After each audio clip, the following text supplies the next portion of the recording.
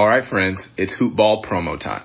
This is big because this is our 2020-2021 NBA season product rollout, and I am so excited to tell you about what we've got. We almost never push our Hoop Ball products, but this is the window of the year where we need to power that engine. So let me tell you what's out. We've got our draft guide, our flagship shining beacon to the most comprehensive draft guide in fantasy. We cover over 400 players this season with future access pass to our Brewski 150. Now, if you don't know what the Brewski 150 is, I'm here to give you the need-to-know info. This is the fantasy draft list that has beaten every other list for 10 straight years.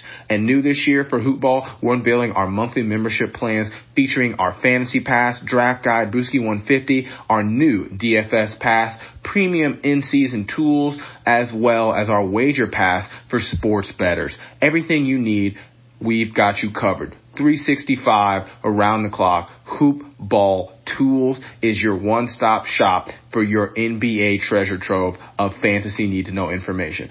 All that you need and more. Check us out. Head to hoop-ball.com or follow at hoopballfantasy on Twitter now. Check it out. Give us a follow. Get your tools and win your league. All right, friends, it's Hoop Ball promo time.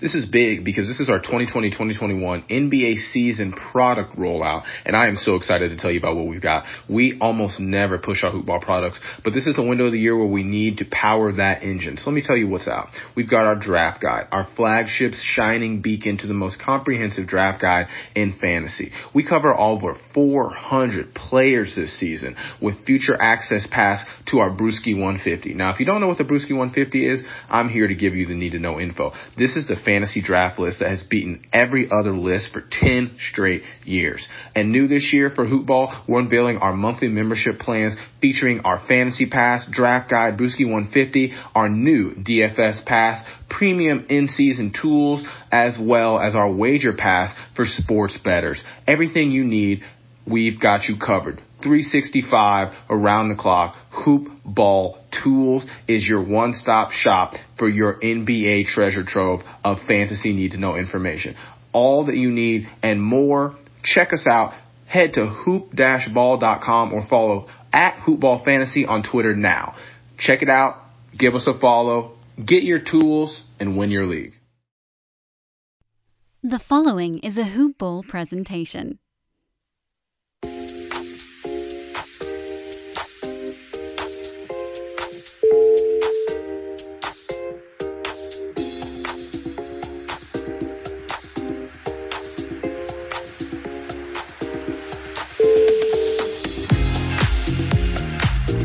Hoop Ball family, back at it again with your NBA box score breakdown. As always, it's your host, David, back in the booth, excited to talk hoops. We've got some championship contention in the mix right now. We are in the final round before the finals. Eastern Western Conference championship rounds. Brent, how excited are you, man? I'm geeked right now. Oh, man, I am super excited to talk basketball. I haven't got to talk basketball all week. This is my first day to do it, so I am definitely hyped. Yeah, let's do this. Oh, yeah, man. Well, hey, let's get Brent. Let's get busy over here with Brent. So let's dive right into it, man. I mean, last night, game 2, we had the Miami Heat pull out a win over the Boston Celtics, 106-101. Really, really good game.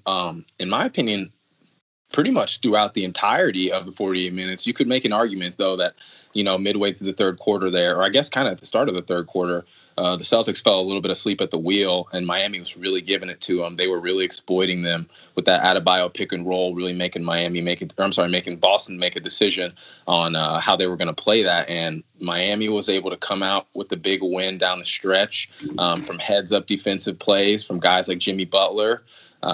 Guys getting down and scrappy and not afraid to sacrifice their body. I saw a quote from Adebayo that the Miami Heat's mantra for the bubble has been give up your body for the bubble. And I mean, it has paid dividends for them. What are your reactions from last night's game?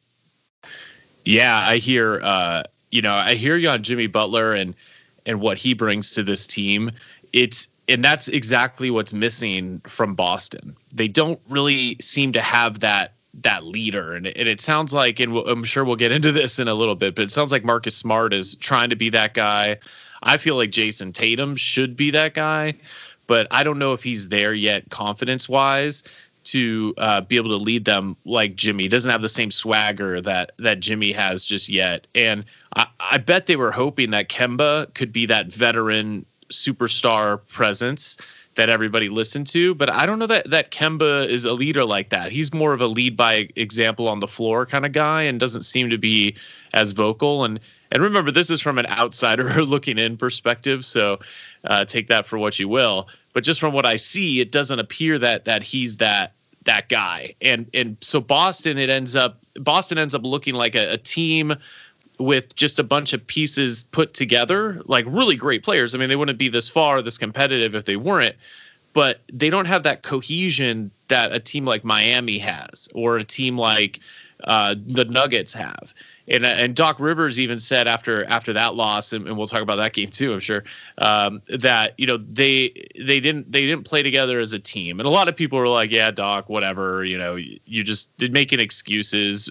But there is a lot to be said for that, for playing together as a group. It was something that the Warriors had, and a reason their whole title run and dynasty started was because of what was built there, the team, the camaraderie. It's what was so infectious that made Kevin Durant, bail on the Thunder, to come there and risk his own reputation, to go play with these guys, and why a lot of veterans and people have taken less money to go play there, because that type of mentality is contagious. And I see a lot of that Warrior team that I watched for years, as from the Bay Area. I see a lot of that in the Miami Heat. Honestly, Butler,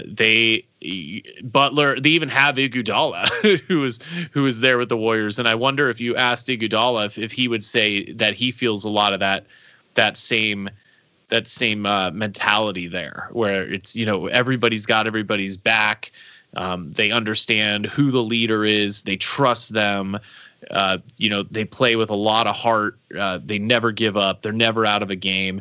And Boston, it doesn't have that right now. And maybe a couple years playing with Kemba, maybe Hayward. Maybe they're missing Hayward a lot. Obviously, it'd be nice to see if they had Hayward. Maybe that's the difference, having him there. Because they don't really have much of a bench. They're not really scary at all off the bench. They have decent role players off the bench, but they don't have anybody who's going to come in and play hard and kill you like Miami does. Miami has some killers coming off the bench. So that's kind of where I see the difference being, that cohesion that Miami plays with, their bench, the bench talent that they have. They have, Nunn and these other guys who can score really well off the bench. And they just match up really well with anybody. Size wise, they can match up with anybody. Speed wise, they can match up with anyone. And I don't know, man. Boston's in big trouble. I know we've seen Denver come back from a couple 3-1 deficits. That doesn't happen every day. And Boston, I would bet Boston gets this next one and starts to make it a series, but they're going to have a hard time winning 4 more before Miami wins 2. Yeah, they've really got their work cut out for them. And unfortunately for the Celtics, they are now the ones trying to dig themselves out of a 2-0 hole.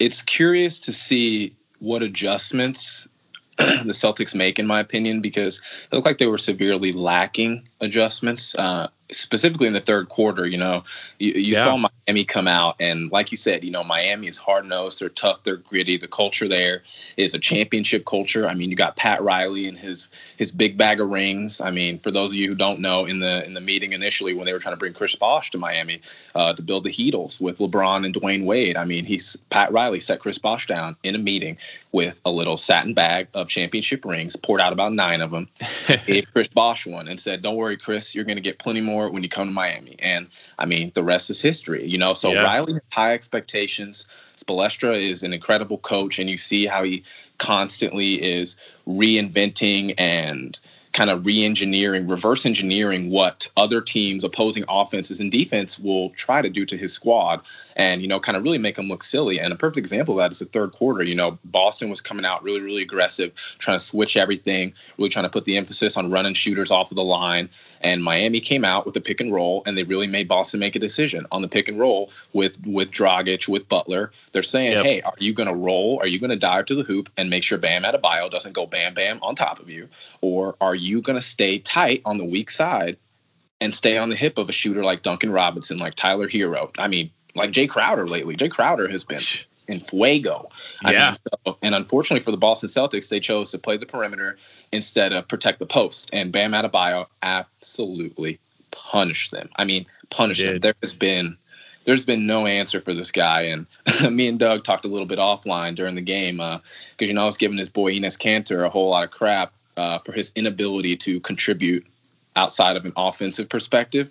And then he showed up in the first half and he played some pretty solid minutes. It looked like he was giving Adebayo a little bit of trouble there. So interesting to see what the Celtics do. I think not only from a defensive perspective, but offensively, that heat zone, as I like to call it, the SPO zone layer has really been giving the Boston Celtics fits. I mean, you would think that they had figured it out after Toronto just zoned them to hell in the second round, man, and they have not made the adjustment. So it's a point where you're wondering if Brad Stevens is going to make one. And as you said, Boston seems to lack that natural floor general, that leader. I think for Tatum, it will come. It will just come with time and experience.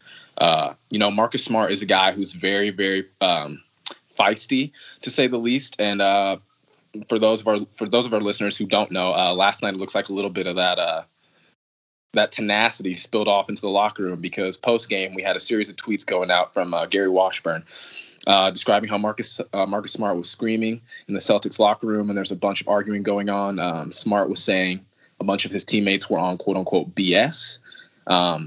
Shortly thereafter, you could hear items and some other things being thrown around and a lot of yelling.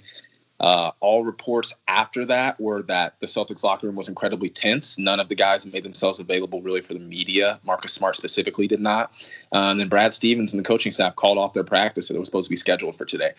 Not necessarily what you want to have go down in the 48 hours before you try to dig yourself out of a 2-0 deficit in the Eastern Conference Championship. But who knows, maybe this is a situation where that attitude from Marcus Smart, this situation wakes guys up and really puts the emphasis on them, because, I mean, it is do or die. Miami they're licking their lips. They are so close. They're 2 games away, and they are 10-1 in the NBA bubble. Okay, they are not to be tampered with. They are no joke. These guys clearly are playing for each other and not for themselves. And at times, I think you can wonder if the Boston Celtics are doing the same thing. At times, you have to wonder, when does Brad Stevens grab these guys by the jersey and say, hey, Daniel Tice, you need to stop one-on-one ISOing with Bam Adebayo. Hey, Jaylen Brown, you need to be more present when these guys are diving and crashing the boards, because as one of the bigger, more athletic bodies that we have on the wing, we need you getting those rebounds. We need those bodies crashing the rim, because Boston does not have the front court that Miami does, that a lot of these teams do. And I mean, it was very, very evident in the box score with the differential in rebounding. I mean, it's not looking great right now for the Boston Celtics. But this, as you said, this is a championship pedigree team. Granted, they have not necessarily been here before with this same team, more or less. But I think that Boston has that championship culture similar to the Heat, and it will ultimately be a question of whose strategy and execution pays off more, because I don't think you have to worry about either one of these coaches getting the most out of their rosters. Yeah, no, I love all those points you made. You're totally right. It's weird because Brad Stevens gets so much hype for being this amazing coach, and he really isn't adjusting. And you wonder, my guess is that he just doesn't have the personnel to make the adjustments that he needs to make. Their bench is really awful. Like it's terrible. I can't believe they made it this far. That's why it's killing them not to have Hayward. I mean, they really have no one off the bench. I mean, Cantor gave them 9, Wanamaker gave them 7, and then the 3 other guys who got minutes, nothing, no points, no rebounds, no, like Ogilvy had zeros across the board in 8 minutes. That's just, you're not going to win like that. And, if they lost this game with how Kemba Walker was playing, this was one of Kemba's best games, and they still lost. So that's what spells trouble for me. Because if you switch over to the Miami bench, looking at the box scores, you got Tyler Hero almost triple doubling off the bench. He had 11 points, 9 boards, 5 assists. And he's scary out there. When he was 1 for 8 from 3, but every one of them looks like they're going in. So you can't leave him. You got Kelly Olynyk's been giving them great minutes off the bench. Iguodala just being out there making the hustle plays, great minutes. Kendrick Nunn, he's a scary scorer. Not great, only got 5 minutes though, but still gave them a couple rebounds, a couple assists. At least these guys are contributing when they come in. Miami starters were unbelievable. Bam was great as he's been. So where is Boston going to find the answer for these guys? Because when Duncan Robinson's going 6 for 12 from 3, you have to leave Bam Adebayo or Jimmy Butler or Goran Dragic to go guard him. I mean, what are you supposed to do?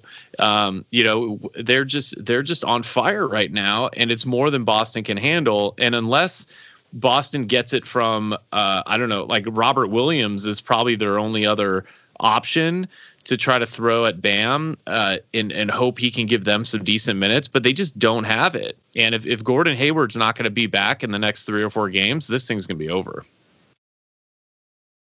Yeah, absolutely. I mean, the return of Gordon Hayward is something that cannot be overstated enough as far as its importance goes. And, fortunately and ironically, now that you mentioned that, there was a little bit of news earlier today in regards to that from our boy Woj. Basically saying that, it's looking like Gordon Hayward is going to be available potentially. He's questionable currently for game 3 on Miami. So that's a real indicator that he's probably going to return. Since last game he was doubtful, and before that, all the games he had just been out. Yeah. So hopefully that's a good sign to come for Boston because they desperately need him. And like you said, I mean, Semi Ojeleye is oh no way, because it's like you are playing guys who are far from proven in big moments, and offensively very limited. I think you like what a Grant Williams or Semi Ojeleye could potentially do given their size, their switchability. Some relative defensive versatility, but offensively, I mean, these are guys who cannot really carry water in high-level playoff series like this. And these are the guys who Boston's really leaning on. I mean, good God, I did not realize until last night Brad Wanamaker was the oldest guy on the Boston Celtics. Yeah. I mean, and what is he, 30?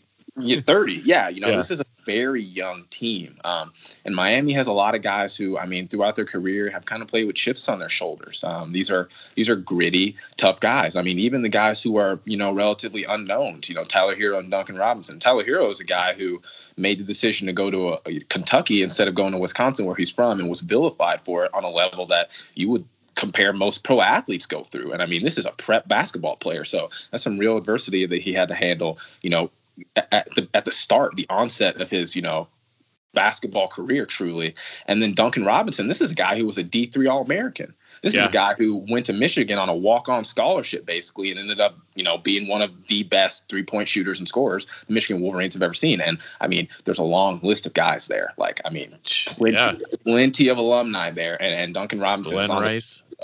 Oh, yeah, man. I mean, Fab Five. I mean, even more recently, Stauskas. I mean, he broke Stauskas' three-point record. And we all remember how Nick Stauskas could only shoot threes. I mean, good God.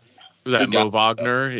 Wasn't he there? Absolutely. I mean, shooting, the Wolverines. Yeah, man, the Wolverines have had some really, really good players, and Duncan Robinson is just another person on that list. So I really look to see what Boston is going to do, because, as I said, I think when we talked last, I was leaning more towards the Celtics with the contingent to that being that Gordon Hayward is back before this series gets out of hand. And, I'm wondering if the series has already unfortunately reached that point. But anything can happen. Game 3, Gordon Hayward comes back. Yeah, there's going to be some rust, but most importantly, Gordon Hayward is a big body. People forget Gordon Hayward's like 6'8". This is a big body. He was playing really well. Oh yeah, absolutely. And we're never probably going to see the Gordon Hayward we saw in the Utah Jazz, which is unfortunate. But Gordon Hayward is still a very, very good NBA player. This is a guy who should not be taken lightly whatsoever. He can rebound, he can defend multiple positions, he can play make, and really more importantly than anything in the playoffs, as we've seen time and time again, you need playmakers and shot creators. You just do. And that's what happened in the fourth quarter in this Miami-Boston game where, it really turned into a rock fight. Guys were not making anything, and it became a situation where it's who can create the offense, because the offense turned to dead air. So, yeah, Brad Stevens has got his work cut out for him. The Celtics fans are, not going to let this go if they go belly up right on the cusp of, what is probably looking like their best shot at a championship in a while. You look at the path that they've already gone through and what they have left to overcome. It's right there for the taking, and Miami sees that as well too. So yeah, I said, it's going to come down to real coaching execution, in my opinion, with the rest of the series. But Boston's got to be worried. Yeah, usually with a 2-0 lead, you wouldn't totally count someone out, because normally it happens because you get the home court team winning going up 2-0. But in this case, there's no home court advantage. I don't care how much music. I don't care if you chant defense for one team over the other. That doesn't make it home court advantage like playing in the Boston Garden or down in Miami or something like that. So there really is no home court advantage. So 2-0 is a lot bigger than it normally is. And in this case, Boston probably was the home court, right? I'm not 100% sure, but I'm assuming they were the home court based off regular season records. And so they're down 0-2 after their home court advantage. So I guess it probably works in their favor that they don't have to go to Miami now down 2-0, although they are in Florida, but it's not the same.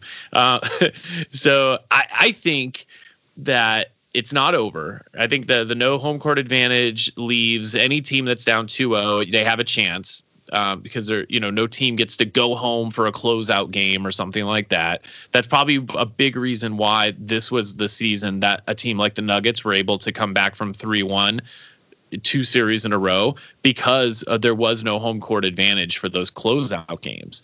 For the other teams, they don't have that extra hype, that extra adrenaline that you normally have for that type of game, and the Nuggets took advantage. And I think that's, if Boston has anything going for them, it's the no home court advantage for Miami to be able to close this out.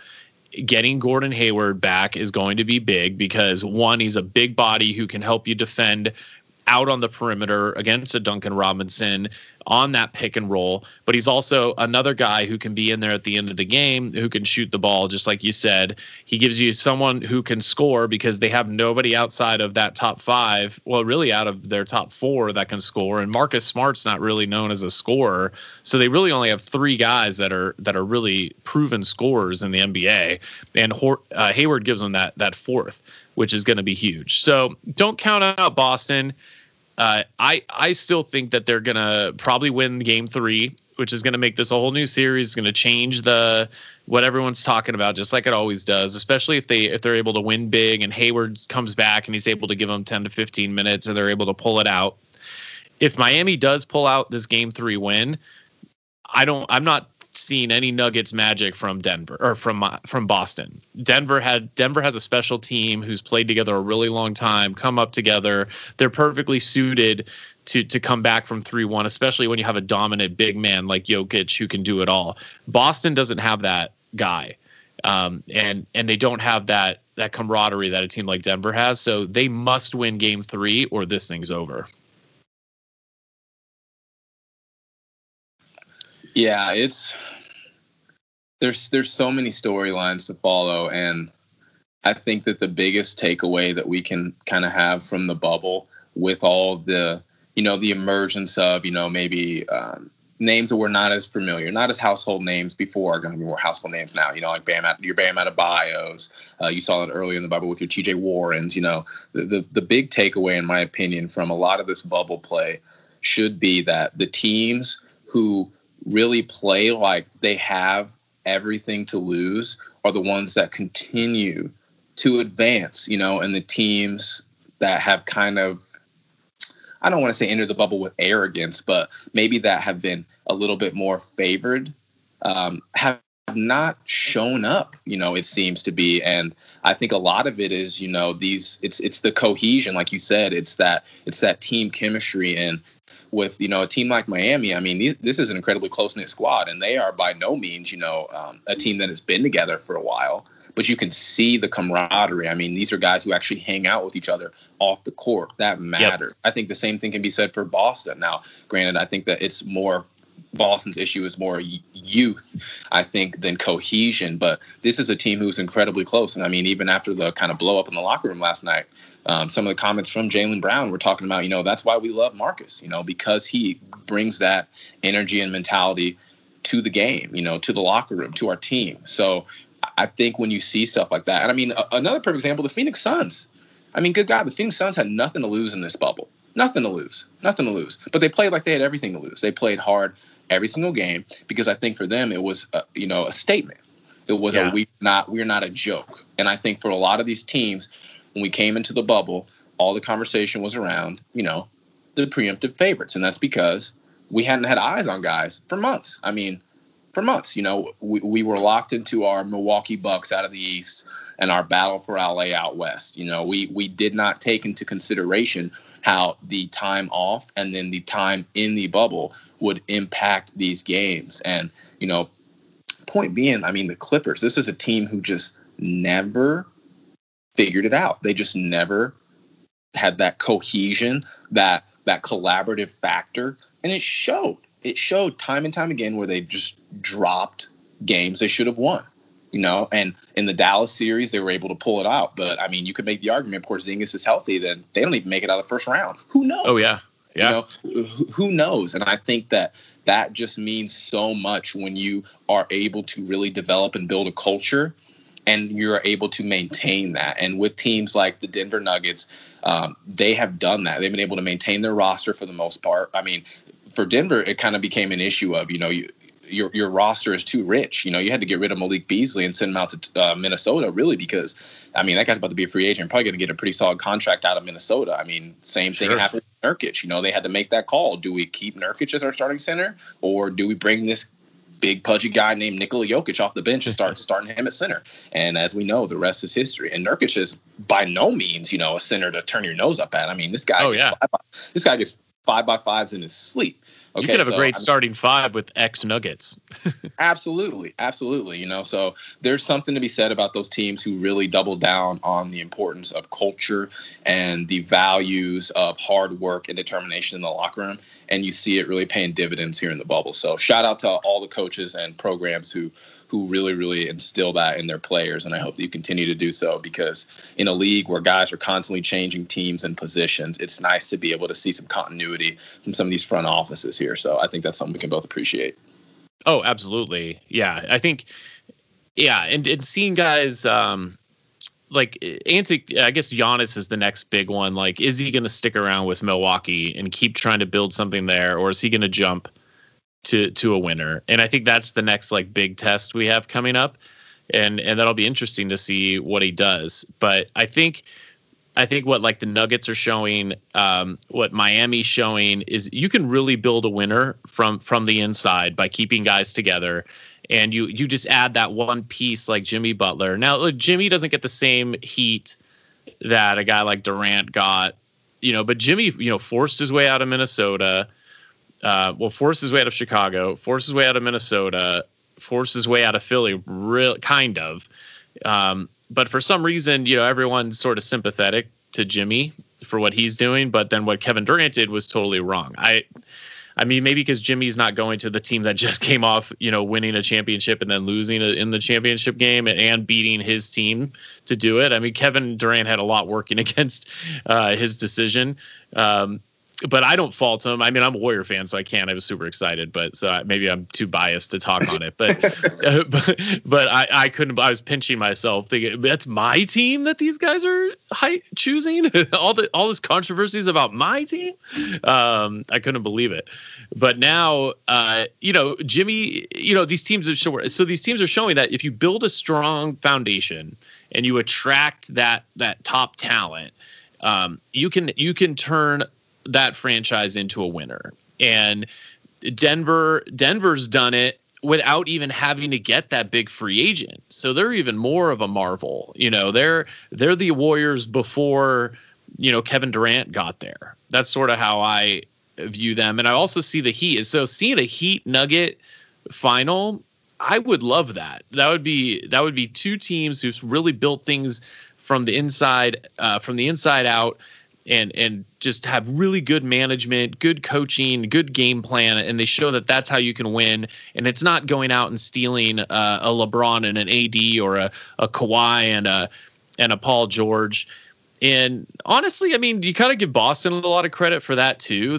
I think sometimes people forget that Boston has done it the right way too for a really long time, and I think they've been doing it for so long. And they make it look so easy that it's sort of like how James Harden gets overlooked for how good he is offensively. You just sort of, or Russ Westbrook did for his triple doubles, averaging a triple double. You just sort of get used to it, and it doesn't seem as special anymore. So I think Boston's kind of fallen into that trap. But Boston deserves a ton of credit for their organization and what they've built. And I'm really excited about these last four teams. Obviously, it's always great when LeBron's there. It's great to see AD get a potential shot at going to a championship. When great players get that chance, it's always exciting, no matter how it ended up happening. But if we ended up with a Denver-Boston or Denver-Miami championship game, I would be so thrilled for the NBA, for franchises that maybe we're a little bummed out they didn't win the Kawhi sweepstakes. That don't worry, you could do it. You can build it up and get there. You just have to do it the right way, and and it starts in the front office and works its way down, and it can be done. So I hope that gives those teams a lot of hope, and I hope it makes Giannis stay in Milwaukee and try to build a team there. I think it's good for basketball. But, we'll see. But I think either way, we're in for a great championship, no matter who gets there. And very excited for that game tonight. Oh, yeah, we're definitely in for some high-level basketball going forward, which I think everybody can be really excited about. And, yeah, to the credit of the Denver Nuggets, they have really, really done a good job building and maintaining that culture that they have over there in a market where, a lot of their fans haven't even necessarily been able to see all of their games all the time. Yeah. Which is interesting because, Denver is not, an obscure sports market by any means. So you kind of wonder what's going on with that. But, I wonder what the Denver Nuggets' next steps are. Obviously the next step is taking care of this series against the Lakers, whether they win or lose, just coming out and playing hard and competing, which I don't necessarily have doubts about with the Denver Nuggets, because time and time again they have showed that they can compete, and then they will absolutely fight. I'm curious to see what the Nuggets do depending on how all this shakes out in the postseason, because they've had a lot of great play from guys, for example, like Michael Porter Jr.'s kind of showing the talent that they have. Does Denver make an attempt in a package to potentially move one of those guys for Brad Beal, for, ex-free agent this offseason to really put themselves firmly in that championship conversation? I mean, I think by no means can we hold them out of championship contention on a season-to-season basis at this point, because they were one game away from getting to the Western Conference Finals last year, and here they are, lo and behold, one season later in the conference finals. So, I mean, Mile High City in the sky is definitely the limit for Denver. So you really, really got to love what they're doing. Murray and Jokic is such an ideal pairing. Jokic, possibly the best passing big man ever, which just made it even more infuriating when the Clippers just constantly doubled this man. It's like, God, Doc Rivers. Oh my God. He's gonna beat you. Yeah. Oh yeah. He's gonna pass out. Yeah. Absolutely. And I think the real thing I'm looking most forward to between the Denver Nuggets and the Los Angeles Lakers out of the series would be just the fact that both superstars on the team, obviously Anthony Davis is a superstar on his own right. I'm speaking more specifically about the King, LeBron James. I'm very, very excited to see how both LeBron James and Nikola Jokic are able to really impact their team, because these are two guys who I think more so than most superstars have the unique ability to make everybody around them play up to their level. They get the best out of their teammates because they empower their teammates to make the right decision. They put them in the right positions. They always make the right play. And that confidence is infectious. And I think, unfortunately for the Houston Rockets, that was the situation that they could not remedy. Instead of putting the emphasis on LeBron James and Anthony Davis to beat them, solely those two, that dynamic duo, they decided to play the game which many coaches have played and failed against LeBron James, which is, we will make everybody else beat us. Well, when you make everybody else beat us, you need to remember that LeBron James will make everybody else better than they normally are. And he consistently, time and time again, does that. So, I mean, really, at this point in LeBron's career, there's nothing you can hold against him. There's nothing you can hold against him. And I think the one thing that people should really remember LeBron for in memoriam, I mean, outside of all the playoff records, outside of all the NBA regular season records, I mean, this guy has done it all. It should be the fact that we've never seen a superstar talent of this caliber so willing, not even willing, so enthused to bring along the entirety of the team in this process. He needs the team to function at the highest level possible in order to be successful. And I think early in his career, we knocked LeBron a lot for that, because we wanted him to be the Kobe Bryant, the Allen Iverson, the assassin. You are this talented behemoth, freak of nature. Go out there and impose your will, play after play after play. And that's just not who LeBron is. And to his credit, he doesn't need to be. Has his GM maneuverings always panned out? No, not necessarily. But what front office has never made a mistake? There isn't one. So LeBron James is the front office of one. He continues to really, really make smart and high-level basketball decisions both on and off the court. And I look for that to continue. And I think for him, this will be a great, great challenge, because Nikola Jokic, only 24 years old, so nowhere near the cerebral basketball mind LeBron James is. Maybe one day, but even that's a tall ask. But body-wise, LeBron's body looks 23. Jokic looks like my age. Yeah, Jokic, he has the body of a 40-year-old, and LeBron James looks like he could play for 40 more years. It's terrifying. Yeah. It's terrifying. So this is going to be a really, really fun series. So as far as what you're looking for on both sides of the ball, Nuggets and Lakers, tell me about the Lakers. What do you think that the Lakers need to do in order to really come out in this first game tonight and take care of business? And then for the series, who do you think if you had to identify an X factor for the Lakers, who do you think the X factor needs to be? Yeah, honestly, I think this series boils down to, do the Nuggets have an answer for LeBron? That I think that's basically what every LeBron James series comes down to. And most of the time, there is no answer for him. And that's what causes you to lose. Because, the Nuggets are an interesting team. They have Jokic and Murray are complement each other really well, because you have a score first point guard with like a pass first center. Usually it's the opposite. And in their case, it's a center looking to distribute to a scoring guard, and they both do what they do really well. And Murray is no slouch. He can pass when there's guys who are heating up, or he can take over the game. Jokic is the same way. He looks to get people involved, but if he can't, he takes over. And a lot of that is just like what LeBron does. But the difference is, the Nuggets, like Jokic can handle AD a little bit, or they have Plumlee, they have Millsap, they have some size that they can put on AD to kind of slow him down. But do they have anyone to really slow down LeBron? I think they're really going to miss Will Barton in the series. I haven't seen any updates on his knee, but it's not looking good. I doubt he's back for this series at all. I really wish the Nuggets had a full health Will Barton, because he's near all-star level player, and he would add a whole other dimension to this team. He's another ball handler, scorer that they can have off the bench. But I'm not going to spend any time on him. He's not coming back, I don't think. So as far as key to the series, the key for the Lakers, I think, is LeBron LeBron taking on a little bit more of the scoring burden. I think, there's going to be a lot of attention to AD because that's who the Nuggets can slow down. There's going to be a lot of attention on Rondo and the outside guys because the Nuggets have a lot of good wing defenders like Torrey Craig and stuff like that. But I think LeBron's going to need to take over more and look to distribute less and look to take over more. And then AD is going to have to really crash the boards and play defense and look to get LeBron involved. Now, the one guy I think who an X factor, I'll go give you one for each team and I want to hear what you think about it. I think the X factor for Denver is Torrey Craig, the guy I just mentioned.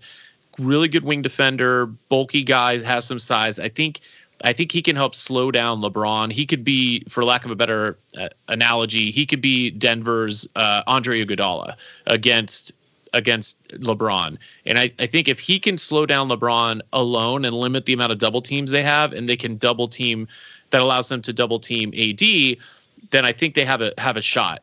But if either AD or LeBron get it going against those any one-on-ones that they get, watch out. The Lakers are going to take it. And the X factor for the Lakers, I think, just like it has been, is Rajon Rondo. If he could continue to play at the high level that he's playing at, and playoff Rondo can be there to be that other distributor, leaving LeBron to be able to focus on playing offense, watch out. They're going to be really, really tough. And just a final wild card I want to throw out there is Kyle Kuzma. If he can crash the boards and his shots falling, he gives them that extra scoring threat that the Lakers have been sort of looking for this whole time and couldn't find in Waiters or J.R. Smith, and Danny Green hasn't been doing anything. Caldwell Pope's, if he gets 8 points, it's a great game. So I think if Kuzma can give you 15, 16 points, that's a really big help there. So what are your thoughts on that, David? Because I think I'm about to get attacked by little children here in my house. Well, LeBron James is also about to get attacked by little children because there's going to be a lot of little boys trying to guard him. And I think if LeBron is smart, which he is, time and time again, he's proven how smart he is, he will attack Denver in the low post, because I don't think Jokic is going to be able to compromise. I think Jokic is going to play a lot of defense on Anthony Davis. And I wonder how the Nuggets will adjust to LeBron trying to punish them in the post as far as potentially double teaming him. Because I think just from a size perspective, there's really not a whole lot of guys who can go toe to toe with Bron on the low block for the Nuggets. If I was trying to determine one X factor for the Nuggets, I think it would have to be defensively, and I think it has to be Jeremy Grant. I think Jeremy Grant is a guy who has the size and requisite defensive acumen to at least try to slow LeBron down, because you're never going to stop him. I mean, sure.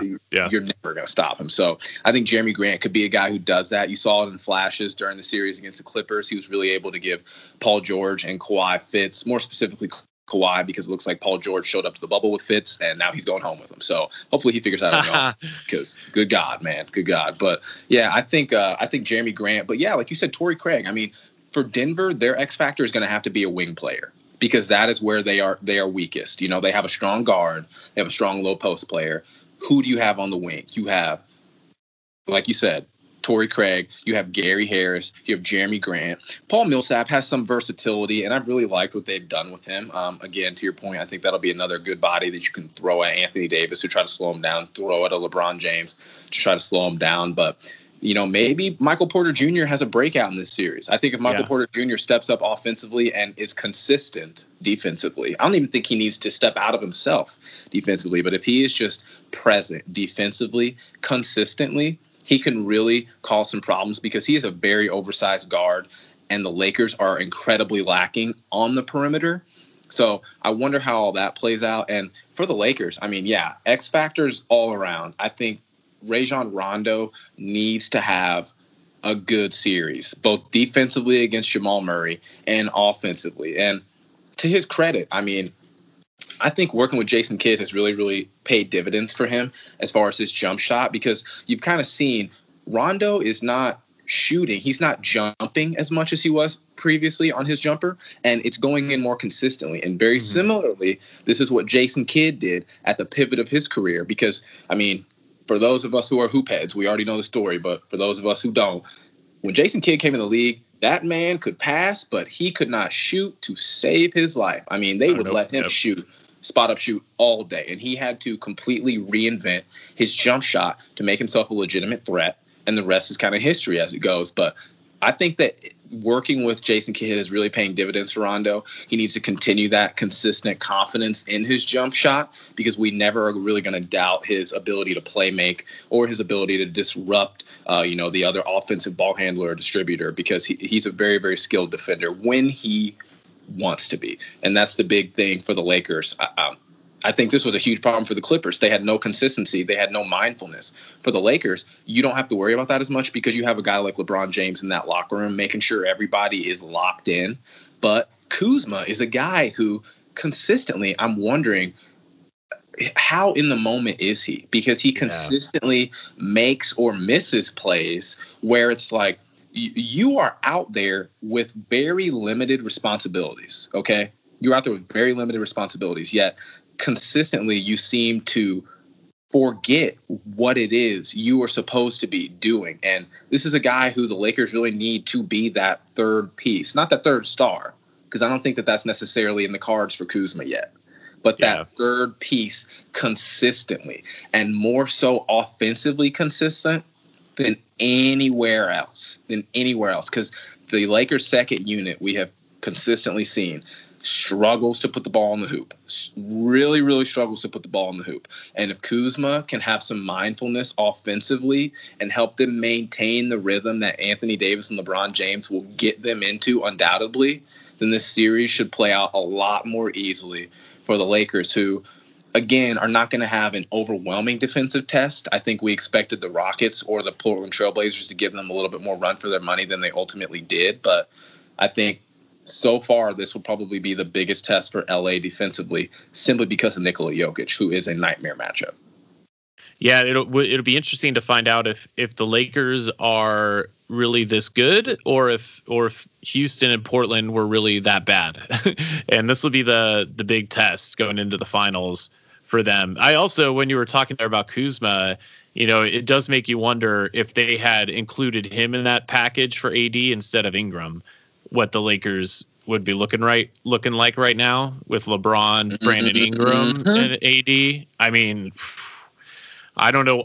In hindsight, and look, I unloaded Ingram in a dynasty fantasy league before the season too, so I wasn't I'm super high on him and really regretted that. And I think the Lakers front office might be kind of feeling those same feelings as far as, because Kuzma just has not developed like they had hoped into that score that you can't stop, sort of where Michael Porter Jr. is kind of, even developing past Kuzma, at this point. Like, I think Porter Jr. is going to be everything they hope Kuzma could be, but he's going to get past him. If Kuzma's gone too Hollywood, I think you're right. It doesn't seem like his head's in the game. I don't know. Whenever players start bleaching their hair, it's bad news, starting with, and Rodman started doing that back in the day. But we'll see, man. I'm super hyped for this series, really hyped for the Boston, Miami, whatever the final's going to be. It's going to be it's going to be new teams there on both sides, which is going to be fun. I'm bummed the Warriors had to have an off year, but I'm happy they're going to reload and excited for what they're going to do. But this bubble has been really interesting, and I'm really glad the basketball is back with everything that's been going on in 2020, and just to be able to have it to talk about and have these podcasts to listen to and these games to watch have really, helped improve my life, my quality of life, just having that going on. So it's really cool that we have these fun teams with great coaches and fun players here to talk about down here at the end. So, I couldn't be more excited about what's coming up. Yeah, absolutely. Credit to the NBA. They pulled out all the stops with this bubble. It's ebbed and it's flowed, but more so than anything, it has remained consistent. You really got to give the NBA all the credit in the world being able to pull this off. And the basketball has been phenomenal, with the exception of the Los Angeles Clippers, who I will continue to drag until they figure their stuff out. The basketball has been exceptional. Really, really love to see it. Lots of cool stories coming out of the bubble, lots of new faces. And, like you said, we're going to get 2 new teams. We're going to get a brand new rivalry in the NBA Finals here. So that's really all you could ask for in a year that has been it's been rough. It has been rough. This bubble has been a blessing. So really, really shout out Adam Silver, shout out all the players in the bubble. Shout out the whole league. I mean, everybody, all of our analysts who've been participating in this, who've been doing coverage. Games have been all over the place, have been sporadic. I mean, it's really been fun. It's really been awesome. And it's all we could ask for, coming out of that pandemic hiatus. So really, really excited about the NBA Finals right around the corner here at the end of the month. So, man, well, Brent, I think we talked about it all, man. We got about 30 minutes till tip-off left. Yep. You got anything coming up? I know you said that you got another Around the Association this weekend. You want to give the people a little preview about what you're going to be talking about with Doug? Sure, yeah. So Doug and I, who you know from the show as well, we do a weekend version of NBA Today. So it's on the NBA Today podcast. But we call it NBA Around the Association, where we say we're bringing you all the news from inside the bubble, from outside the bubble. And we don't focus as much on the box scores and the numbers. We talk more about things that are going on, like coaching changes and player news and any controversies that are going on. We like to touch on that stuff. And I know we both like chipping in here with David and talking about stats and the numbers and the actual games too. So if you're looking for just sort of more general news about what's going on in the NBA, check us out every weekend on Around the Association. Absolutely. You heard the man. Go ahead and give it a listen, give it a follow, subscribe, 5-star review. Tell the people where they can follow you. Twitter. Can they find you on Twitter? Yeah, you can find me on Twitter. I'm at Brent Middleman. So Brent Middleman. I call it that. It's since I'm a middle-aged middle manager in Middle America and a midlife crisis. That's how I lead into my my YouTube channel that I have called The Middleman, because I'm all those middle things these days at 42 years old, living in Arizona. With a bunch of kids. So it's not made up. That's me. So check me out on Twitter with, sports stuff, lots of fantasy sports stuff, fantasy football jokes and stuff. And then on my channel, I do like breakdowns of The Boys TV show, Lovecraft Country, the TV show on HBO. So lots of different stuff like that on my YouTube channel too. So yeah, David, thank you so much for having me on and let me talk about my stuff. And every time I look forward to this every week, man. Yeah, man, absolutely. Same here. The feeling is definitely mutual. And for all of our Hoop Ball listeners out there, you heard the man. Content on content. The middleman needs 1 million fans. Get him there. Okay? Yes, sir. Get him there. That's right, people. So as always, follow me on Twitter, DFB_3. We'll be back with another edition of our box score breakdown. Lakers game getting ready to tip off here in about 30 minutes. Game 1 against the Denver Nuggets, Western Conference Finals. Game 3 of the Eastern Conference Finals right around the corner here. I believe tomorrow evening, looking like 8:30 Eastern. So lots of basketball, and then we'll have a Sunday day of rest, day of relaxation, possibly a day of frustration, depending on if you're a Boston Celtics fan. Oh, and plenty of football. So plenty of football right around the corner. As always, thank you to everybody tuning in to today's episode. Thank you, Brent, for hopping on another pod. We look forward to doing this with you again next week. Hoopball family, stay safe, stay happy, and keep hooping. We'll talk to y'all soon. Bye, everyone.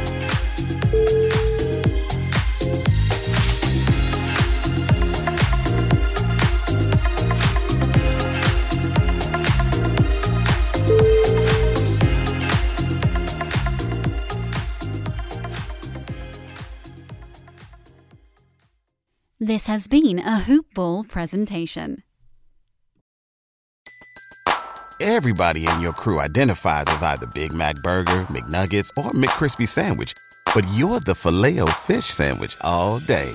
That crispy fish, that savory tartar sauce, that melty cheese, that pillowy bun. Yeah, you get it. Every time. And if you love the Filet-O-Fish, right now you can catch 2 of the classics you love for just $6. Limited time only. Price and participation may vary. Cannot be combined with any other offer. Single item at regular price. Ba-da-ba-ba-ba.